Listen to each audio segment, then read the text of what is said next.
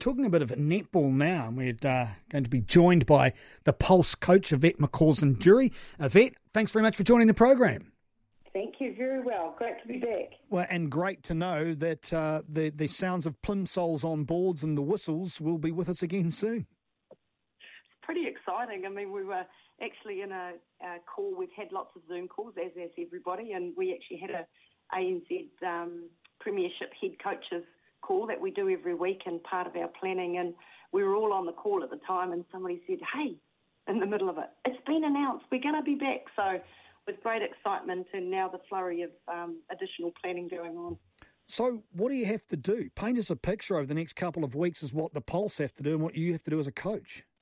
Yeah, look, I think for us, we're very aware that our athletes across the country have all been working, really hard to make sure that they're in a position to be ready, but quite realistic that you cannot emulate what happens when you train with other people in terms of intensity and certainly that ability to lift the heart rate up. So we're looking forward to that. We've got some guidelines, quite a few guidelines, particularly around contact tracing, sanitation, everything that the rest of the public are dealing with. But, for us, really high in our priority is thinking like level 4 and having habits like level 4 rather than level 2 so that we can absolutely ensure that the competition starts and, more importantly, that it continues. As far as the Pulse is concerned, obviously you would have all taken a financial hit around this, as everybody has. Are you in a stable enough position? Is there a chance you go into receivership like what's happened with another franchise? Yeah, we've been really fortunate. I think in lots of ways, our CEO, Fran, has done an incredible job to make sure, along with the board, that we're in a position to continue. It's not easy, and there have been a lot of cuts, including, people with jobs and certainly everybody across the business, as is to be expected.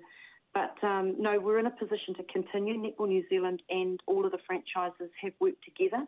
So it's been a really collegial effort to make sure that we're in a position to go forward. And, admittedly, for a number of groups that haven't been able to get through that, they were largely in that position before the lockdown. So certainly the years ahead and the months ahead are still going to be challenging. But, we keep looking at it and saying, gee, we're lucky to be able to do this. And we think about our game, and it still is largely about a volunteer group of people who continue to give up their time. And so we're looking at it from that perspective, that there's some parts that you get paid for and there's parts that are voluntary, and we feel very grateful to be engaged. Yvette McCausland-Jury joining the program from the Pulse. Do you see this as a chance to reframe, to rebuild netball as a game, the entire, I suppose, from an international level right the way down to a kids level? Is this too early to talk about that, do you think?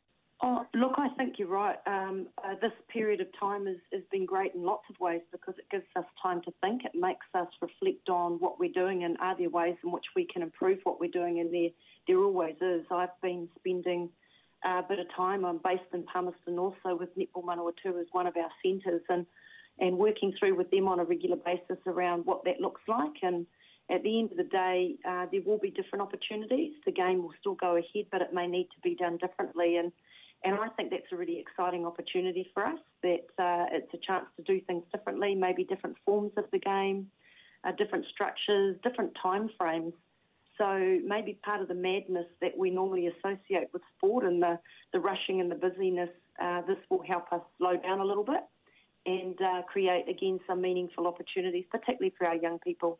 Yeah, and I think that's where a lot of us are focused, at that grassroots. It's all very well and good having the rock stars at the top of the pile, but you need the people at that ground level. So when that comes back, and we know how busy those netball courts get with the kids, that's going to be huge, but a lot of management required.